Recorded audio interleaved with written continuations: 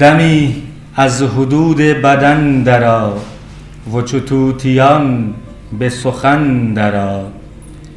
به مسیر جان قدمی گذار و ز عالم تو و من درآ. به مکاشفات هواللهی بده دل به باده آگهی. منشین به ماتم کوتهی و چو لاله ها به چمن درآ. همه دل به کف همه جان به لب پی دیدنش عجم و عرب. سرنامۂ حمد خدائے کریم کہ ہے پروردگار غفور الرحیم. کبھی ناتوانوں کو بخشے وہ زور، سلیما کو گاہے کرے مثل مور. جنو دیو انسان حور و پری، ماہ و مہر زہرا و مشتری. کیے اس نے قدرت سے پیدا تمام، نہاتے ہوئے وہ ہویدا تمام.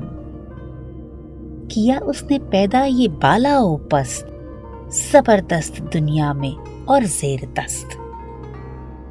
بلند اس نے چرخے بری کو کیا، فراخ اس نے یکسر زمیں کو کیا. عجب اس کی قدرت عجب شان ہے، عیاں اس پہ راز پنہان ہے. جہاں داد ہے پاک پروردگار، پرستار اس کے ہیں سب تاجدار. خداوند کون و مکاں ہے وہی، نگہدار خلق جہاں ہے وہی. شاہنامہ فردوسی کے ابتدائیہ مناجات بارگاہ حق سبحانہ تعالیٰ کے ساتھ میں ہوں صدف فاروقی، ایک بار پھر آپ کے ساتھ محو سفر. جیسا کہ میں نے شاہنامہ فردوسی کی پہلی پوڈ کاسٹ یعنی کہ انٹروڈکشن میں آپ سے ذکر کیا تھا کہ ہم شاہنامے کے مشہور کرداروں کی داستانیں سنیں گے، یعنی رستم و سہراب کے قصے، بادشاہ ضحاک اور جمشید کی داستانیں. تو آئیے شاہنامے کی اہم داستان ضحاک سے ہم آج کی کہانی کا آغاز کرتے ہیں. جیسا کہ ہم نے ذکر کیا تھا کہ شاہنامہ فردوسی پرشین میں لکھا گیا، یعنی کہ فارسی زبان میں، اور اس میں کافی لفظ ایسے ہیں جو کہ عام فہم نہیں ہے. اس وجہ سے پہلے ہم داستان ضحاک اردو میں سنیں گے اور پھر اس کا شعری ترجمہ. فردوسی نے کس خوبصورتی سے ہر داستان کو اشعار کی صورت میں قلم بند کیا. کئی ہزار برس پہلے ایران میں ایک بادشاہ گزرا جس کا نام تھا ضحاک.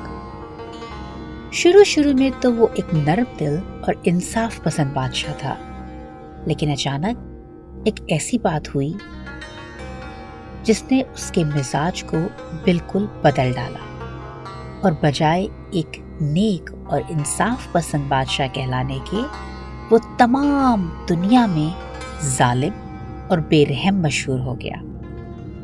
ایک دن کا ذکر ہے کہ ضحاک اپنے خاص کمرے میں اکیلا بیٹھا ہوا سلطنت کے ضروری کاغذات دیکھ رہا تھا کہ اچانک دروازہ اپنے آپ کھلا اور ایک شخص ظاہر ہوا جو شکل و صورت سے تو بہت ہوشیار اور عقل مند لیکن پراسرار معلوم ہوتا تھا. یہ شیطان تھا جو ضحاک کو بہکانے آیا تھا. ضحاک کو کیا معلوم تھا کہ وہ شیطان ہے. وہ اس سے بہت متاثر ہوا اور اس کو اپنا دوست سمجھنے لگا. دھیرے دھیرے شیطان نے ضحاک کا دل جیت لیا، یہاں تک کہ ضحاک اس کی ہر بات ماننے لگا. کہ شیطان کے کہنے پر ضحاک نے اپنے بوڑھے اور نیک دل باپ کو جان سے مروا دیا. ملک کے عوام جو ضحاک کو ایک نیک دل بادشاہ سمجھتے تھے، شیطان سے نفرت کرنے لگے، کیونکہ وہ سمجھ گئے تھے کہ شیطان ہی نے ضحاک کو گمراہ کیا ہے. جب شیطان کی مخالفت بہت بڑھ گئی تو وہ ایک دن چپکے سے غائب ہو گیا.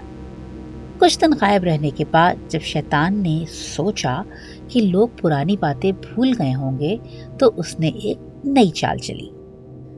داستان کے اس پہلے حصے کو فردوسی نے کس خوبصورتی سے فارسی میں قلم بند کیا۔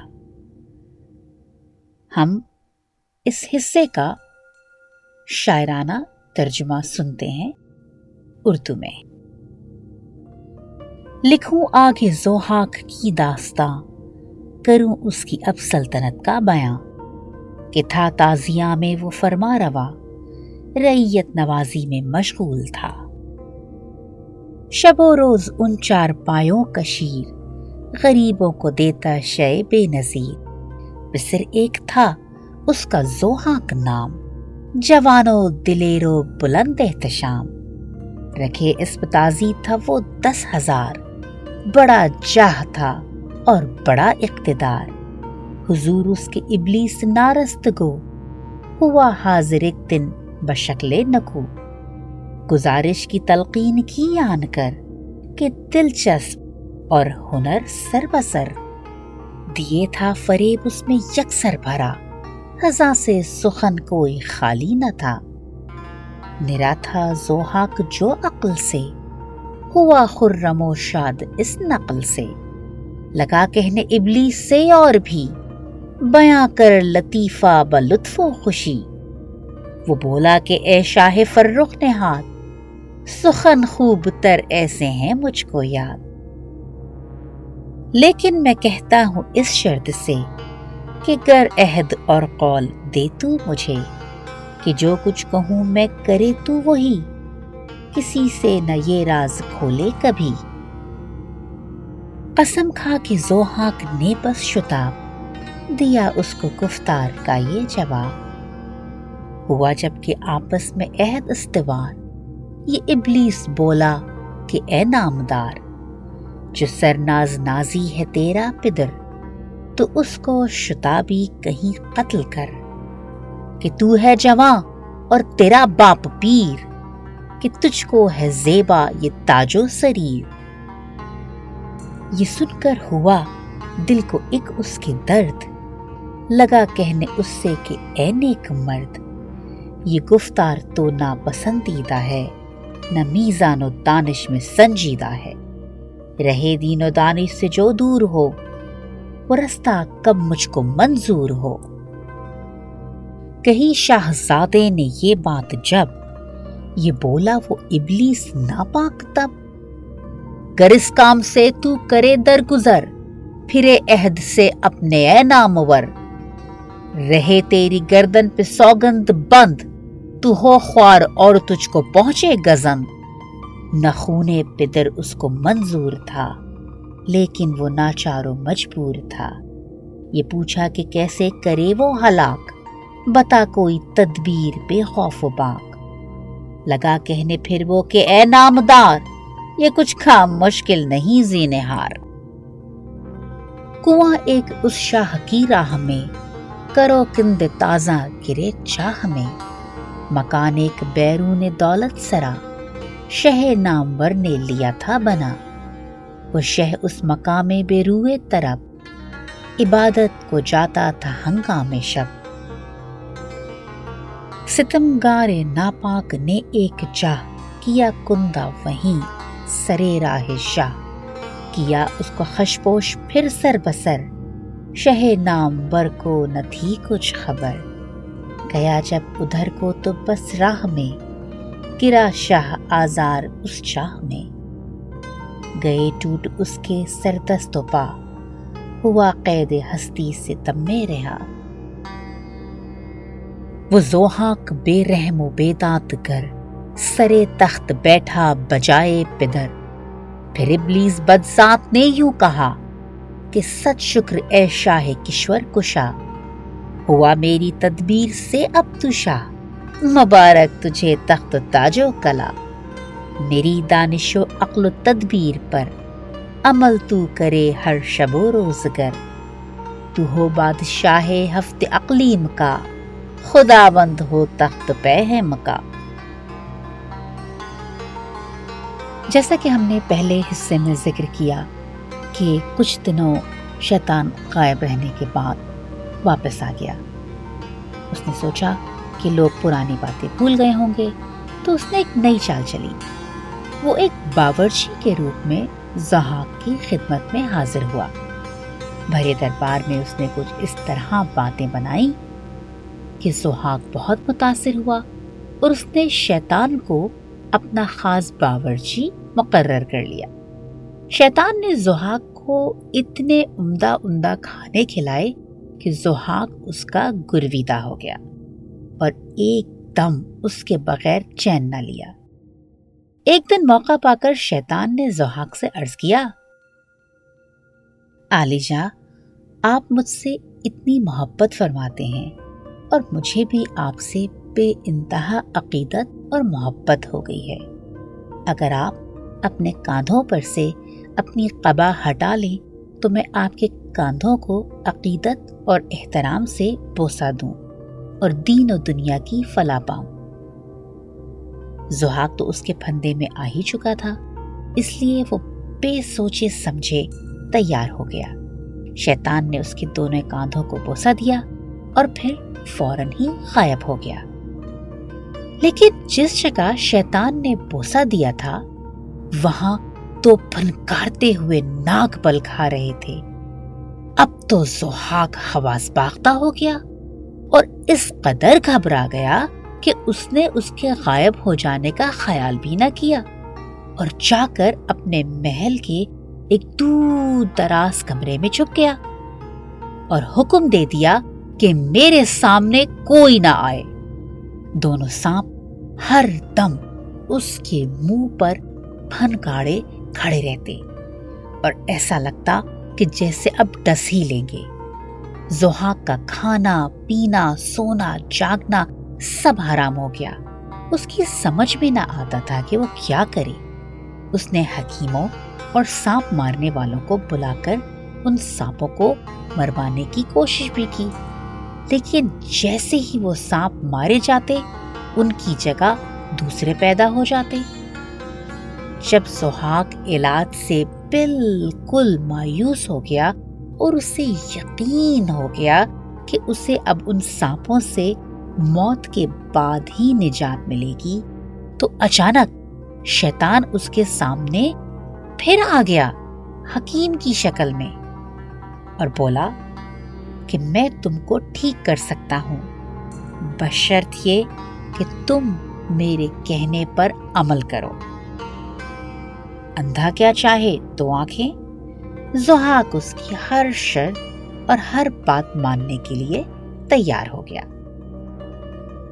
شیطان نے اس سے کہا کہ ان سانپوں کے آزار سے اسی وقت تمہیں نجات مل سکتی ہے جب انہیں ہر روز انسانوں کا بھیجا کھلایا جائے۔ تمہیں روزانہ 2 آدمیوں کو مروانا ہوگا اور ان کا بھیجا نکلوا کر ان سانپوں کو کھلانا ہوگا،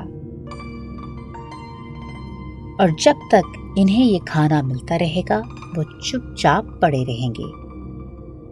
ضحاک کا دل تو پہلے ہی سخت ہو چکا تھا کیونکہ وہ اپنے باپ کو مروا چکا تھا۔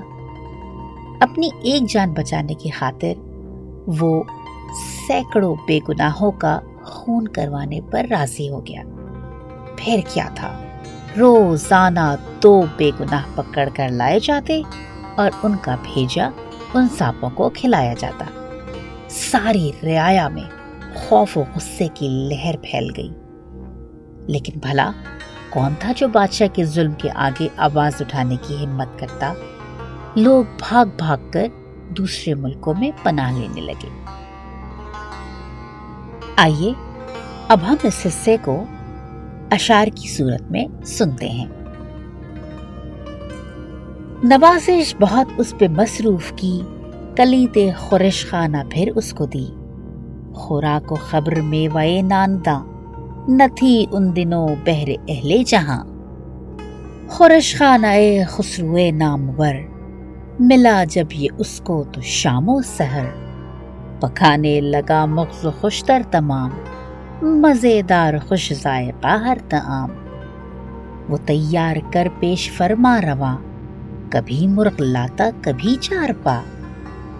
پکا ایک دن بیضے مرغداں، خورش کو وہ لایا تو شاہ جہاں، ہوا کھا کے اس کو بہت شاد کام، کہ تھا خوش ترو ہنر نیک و تمام۔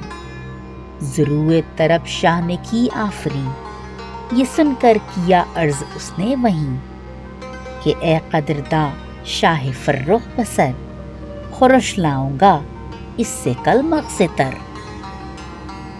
غرض دوسرے روز پھر شاہ شاد، حضور جہاں داد فرخ نے ہاتھ، بسط لطف کبک و نظر و سفید، پکا لے گیا بادل پر امید۔ وہ ضحاک نے جب کہ کھایا طعام، نہایت ہوا خرم و شاد کام۔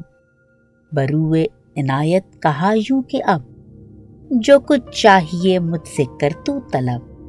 کیا عرض ابلیس نے پھر شتاب، کہ اے شاہ ضحاک عالی جناب، میری آرزو ہے کہ شام و پگاہ، کہ دوں ایک بوسہ سرے کشفشا۔ یہ رتبہ نہیں گرچہ میرے ولے، مگر شاہ کے لطف و عنایات سے۔ براوے میرا مدعا کیا عجب، مجھے کامیابی ہو بااضطرب۔ یہ ضحاک بولا کہ اے نیک خو، تیرے دل کی برلاؤں یہ آرزو۔ نوازش سے تجھ کو کروں ارجمند، کہ ہو نام تیرا جہاں میں بلند۔ یہ کہہ کر دیے کھول کشف اپنے بس، یہی دل میں ابلیس کے تھی ہوس۔ جو کشف اپنے شاہ نے برہنہ کیے، تو شیطان نے اس پہ بوسے دیے جب کہ بوسے سرے کشف شاہ، ہوئے وہیں پیدا دو مارے سیاہ۔ یہ کردار بد کر کے وہ آشکار، نظر سے وہ غائب ہوا نابکار۔ جہاں داد ضحاک حیراں ہوا، بہت اپنے دل میں پشیماں ہوا۔ کیا دانشوروں سے طلب، لگے کرنے تدبیر و تجویز سب۔ پر اس درد کا کچھ نہ پایا علاج، کسی کو بھی اس کا نہ آیا علاج۔ پھر اتنے میں ابلیس پیدا ہوا، بشکل طبیباں ہویدا ہوا۔ وہ آ کر حضور شہ نامدار، لگا کہنے شہ سے کہ اے شہریار۔ ہوا وہ لکھا جو نصیبوں میں تھا، نہیں دفع ہوتی یہ ہرگز بلا۔ تیری زندگی اب تو دشوار ہے، وہ چارہ سازی سے ناچار ہے۔ ہوا اس کے ضحاک اندوہگی، لگا کرنے فریاد زاری وہیں۔ یہ کہنے لگا پھر بروئے نیاز، کہ اے مرد فرزانہ چارہ ساز، کسی طرح سے چارہ سازی تو کر، شتابی سے عاجز نوازی تو کر۔ کیا شاہ نے جب بہت انکسار، تو بولا وہ پھر یوں کہ اے نامراد، نہیں اس سے چارہ کوئی اور غز، کہ سانپوں کو دے آدمی کا مغز۔ تیری جان کو پھر نہ پہنچے گزن، رہے پھر نہ تو اس قدر درد مند۔ بتایا جو ابلیس نے یہ علاج، لگا کرنے دائم خداوند تاج۔ اسی زمانے میں فریدو نام کا ایک شخص ایران میں پیدا ہوا۔ یہ وہی شخص ہے جس کے بارے میں ضحاک نے خواب دیکھا تھا کہ اس کی تباہی اس کے ہاتھوں لکھی ہے۔ اسی خوف سے اس نے اپنے سپاہیوں کو بھیج کر فریدوں کے باپ کو گرفتار کروا لیا، اور اس کو مروا کر اس کا بھیجا سانپوں کو کھلوا دیا۔ فریدوں جب پیدا ہوا تو اس کی ماں پہاڑوں میں چھپ کر اس کی پرورش کرتی رہی۔ اس بات کی خبر ضحاک کو نہ تھی۔ ایک دن فریدوں نے اپنی ماں سے اپنے خاندانی حالات پوچھے، اور پوچھا کہ ہم لوگ اس طرح پہاڑوں میں کیوں مارے مارے پھرتے ہیں۔ ماں نے پہلے تو ٹالنا چاہا، لیکن جب اس نے بہت ضد کی تو ماں نے ساری بات بتا دی۔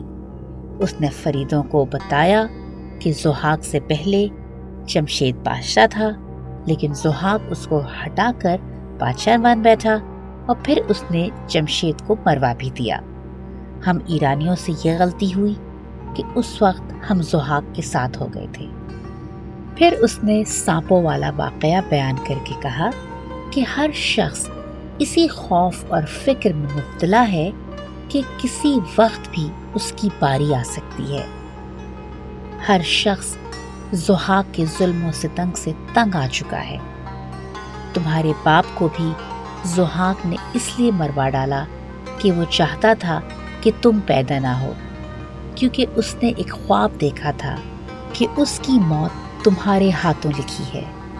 وہ تمہاری تلاش میں ہے اور اس نے اپنے تمام ساتھیوں کو تمہیں ڈھونڈ نکالنے کے لیے مقرر کر رکھا ہے۔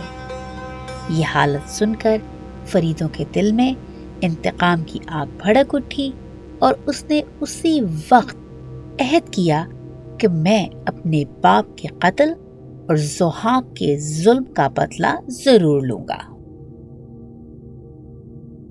ادھر ضحاک فریدوں کے خوف سے چین کی نیند نہ سو پا رہا تھا۔ اس نے ایک دن تمام بڑے بڑے پجاریوں کو اکٹھا کیا اور ان سے پوچھا کہ فریدوں کو کس طرح ڈھونڈ نکالا جائے۔ پھر خود ہی اس نے یہ تجویز رکھی کہ اس دشمن سے بچنے کے لیے ہمیں ایک ایسی دستاویز تیار کرنا چاہیے جس میں یہ بیان دیا جائے کہ ضحاک ایک انصاف پسند بادشاہ ہے۔ اس نے کسی کے ساتھ کبھی ظلم نہیں کیا ہے اور نہ ہی اسے ایسا کام کرنا پسند ہے جو ملک کی بربادی اور تباہی کا سبب بنے۔ پجاریوں نے سوچا کہ اگر وہ انکار کرتے ہیں تو ضحاک ان کا سر قلم کروا دے گا۔ جان کے خوف سے سب اس دستاویز پر دستخط کرنے کو تیار ہو گئے۔ ادھر فریدوں پہلے ہی اپنی فوج کو لے کر تیار بیٹھا تھا۔ وہ اپنی فوج کو لے کر ضحاک کے محل پر پہنچا تو ضحاک وہاں موجود نہ تھا۔ فریدوں نے شہر پر قبضہ کر لیا اور ضحاک کے محل میں داخل ہو گیا۔ ضحاک کو خبر بھی نہ تھی کہ اس کی سلطنت پر فریدوں کا قبضہ ہو گیا ہے۔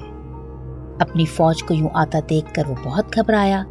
اس نے اپنے فوجی سے پوچھا، خیریت تو ہے؟ اچانک تم اس طرح کیسے آ گئے؟ فوجی نے اسے اسی گھبراہٹ اور حیرانی کی کیفیت میں سارا ماجرا سنایا۔ جب ضحاک نے یہ سنا کہ اس کی سلطنت پر فریدوں کا قبضہ ہو گیا ہے تو اسے بے حد غصہ آیا۔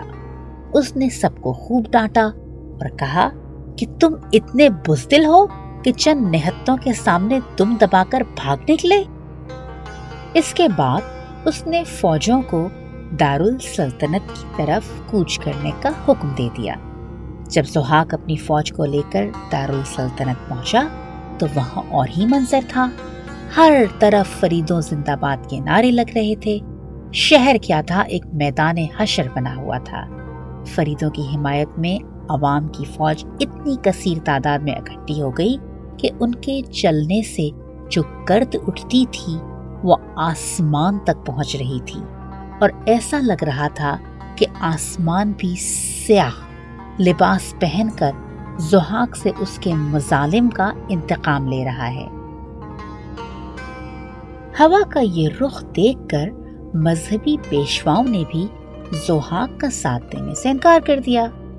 غرض یہ کہ انسان، حیوان، چرند، پرند، شجر، ہر کوئی ضحاک کا ساتھ دینے کو تیار نہ تھا۔ پھر بھی ضحاک نے جو تو کر کے حملہ کیا، مگر فریدوں کی فوج نے اس کو شکست فاش دے دی۔ ضحاک گرفتار کر لیا گیا اور اسے لے جا کر کوہ دامند میں قید کر دیا گیا۔ لوگوں نے مل کر فریدوں کو بادشاہ بنایا۔ فریدوں کی بادشاہت میں ہر طرف امن و امان کا دور دورہ تھا۔ سینکڑوں برس کی کچلی ہوئی رعایا نے اطمینان کی سانس لی۔ فریدوں نے ملک کے بڑے بڑے لوگوں کو جمع کیا اور ان سے درخواست کی انصاف اور امن و امان قائم رکھنے میں وہ اس کی مدد کرتے رہیں۔ ضحاک تمام زندگی کوہ دماندہ میں قید رہا۔ فریدوں کی بادشاہت دور دور تک پھیلی۔ اس نے 500 سال تک حکومت کی۔ اس کے بعد اس کی اولادیں بھی ایک زمانے تک ایران پر حکمراں رہیں۔ اب سنتے ہیں اس حصے کا شعری ترجمہ۔ فردوسی نے کس خوبصورتی سے اس پوری کہانی کو شعروں میں قلم بند کیا ہے۔ پھر ملک و کشور میں پہنچی خبر کہ ضحاک شہنشاہ تاجور رکھے ہے 2 مارسیا اپنے پاس، جسے دیکھ اڑتے ہیں ہوش و حواس۔ یہ ہیبت ہوئی شاہ کی دہر میں کہ ڈرنے لگے لوگ پھر شہر میں۔ بیاں کر کے احوال ایراں تمام کیا عرض یوں کہ شہ ذوالکرام۔ اگر فوج سرکار جاوے ادھر تو ہاتھ آوے وہ ملک بہی زور تر۔ یہ سن کر وہیں لشکرے بے کرا کیا شاہ نے ساتھ ان کے رواں۔ وہ جمشید بہی آ مقابل ہوا ولے کام دل کچھ نہ حاصل ہوا۔ بہت دن رہا شہر رابل میں جم ولے دل کو رہا اس کے آرام کم۔ وہ رہتا شب و روز اندیشہ مند کہ پہنچے مبادا یہاں کچھ گزند۔ کسی نے کہا اے شہ بے نظیر یہ چاہے ہیں ان کے وزیر و امیر کہ تجھ کو پکڑ کے بحالے تباہ روانہ کریں سوئے ضحاک کے شاہ۔ نہیں تو وہ لشکر ادھر کھینچ کر کرے گا تباہ ملک کو سر بسر۔ ہوا جب خبردار اس بات کے گریزاں ہوا شاہ جمگھات سے۔ وہ زابل سے چل کر سوئے چھی گیا لیکن وہاں بھی بہت کم رہا۔ سناؤں فریدوں کی اب داستاں بخوبی کروں میں یہ قصہ بیاں۔ کبھی دے فریدوں کو وہ دستگاہ کرے گا جمشید کو وہ تباہ۔ یہ تو تھی داستان ضحاک۔ اب فریدوں نے کس طرح ضحاک کی سلطنت کا خاتمہ کیا اور 500 سال کس طرح حکومت کی، وہ ایک مکمل الگ داستان ہے۔ فردوسی کا مقصد شاہنامے کو مرتب کرنے کا یہ تھا کہ ماضی کی حکومتوں، بادشاہوں اور بڑے بڑے ناموروں کی غلطیوں سے استفادہ کیا جا سکے۔ شیطان کا بہکانا، تخت و تاج کی چاہ اور اپنے والد کا قتل۔ وہ چاہتا تھا کہ ظلم کی یہ داستان اگلی نسلوں تک پہنچے اور آنے والی نسلیں ان کہانیوں اور داستانوں سے سبق حاصل کرتے ہوئے اپنے حال و مستقبل کی راہ بہتر بنائیں۔ شاہنامے کی اگلی کہانی کے لیے سبسکرائب کرنا مت بھولیے گا۔ سفر with Sadaf Farooqui. Also, you can visit my Facebook page and download on iTunes and Spotify. ملتے ہیں اگلی پوڈ کاسٹ کے ساتھ۔ اپنا بہت خیال رکھیے گا اور اپنی آرا سے ہمیں مطلع کرتے رہیے گا۔